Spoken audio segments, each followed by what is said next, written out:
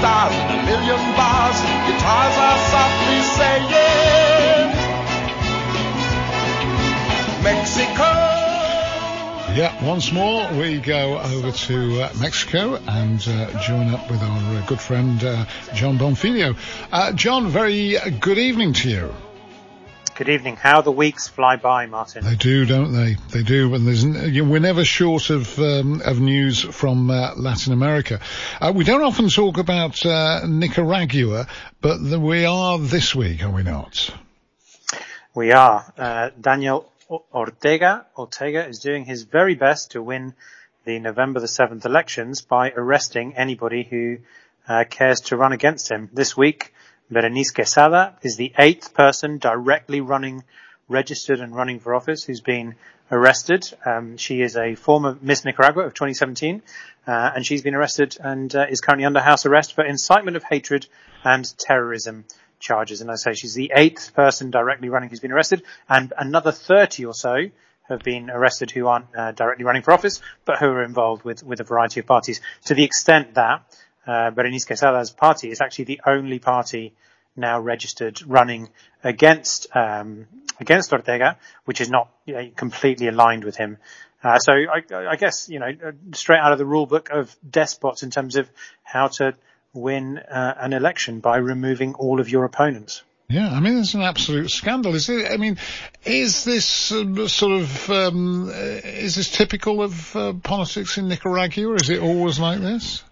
No, it's not really been. I mean, broadly speaking, what you can say has happened in Latin America over the course of the last, say, 40, 50 years, with some exceptions, is that most countries had fledgling democracies, and then they had some kind of military junta for a period of time, and then you had democracies re-emerge. Normally it was somebody who was usually of the left who was anti the junta, and then there was a left and right swing backwards and forwards. But in a lot of countries in Latin America, at some point, somebody of the left or of the right has decided that actually they needed to cement their support and not leave things up to the will of the people. And then you have individuals like a Daniel Ortega, Nicolas Maduro, and so on in Venezuela, who come to power. This is the first time in Nicaragua really since the Sandinistas where something like this has taken place. And he's been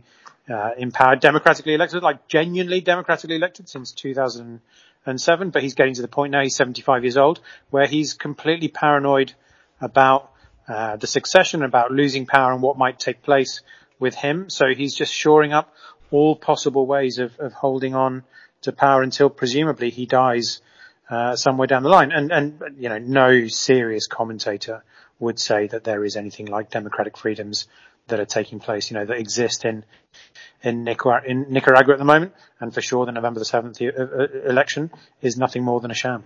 Do you remember the year that this Miss Nicaragua won the contest? 2017. 2017, yeah.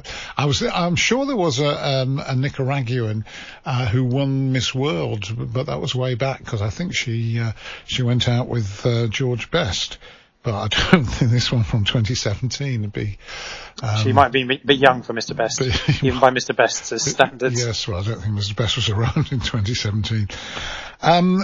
Just tell me about this legal case. Mexico suing arms manufacturers in the United States for arms trafficking. What was that all about? Yeah, this is really interesting, because as we know, and we've spoken about many times on your show, Martin, the US-Mexico border is fairly porous and is a major source of conflict, but we almost always talk about migration and drugs trafficking south to north.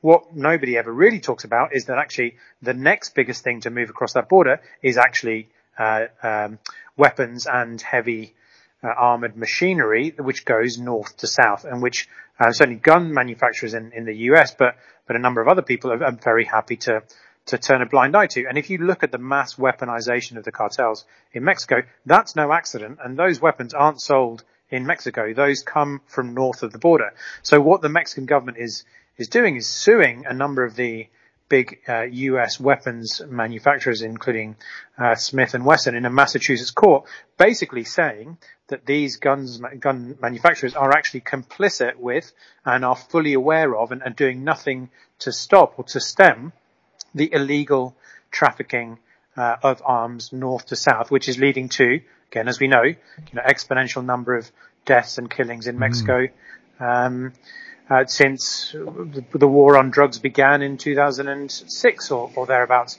So for sure, a groundbreaking case. Who knows whether it's actually going to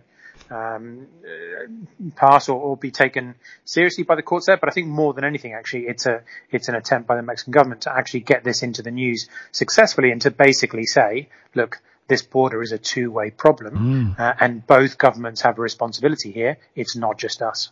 Yeah, and we've talked a fair bit this morning already, actually, about Lionel Messi going to Paris Saint-Germain, leaving Barcelona. Clearly an Argentinian hero. How's his homeland reacting to this news?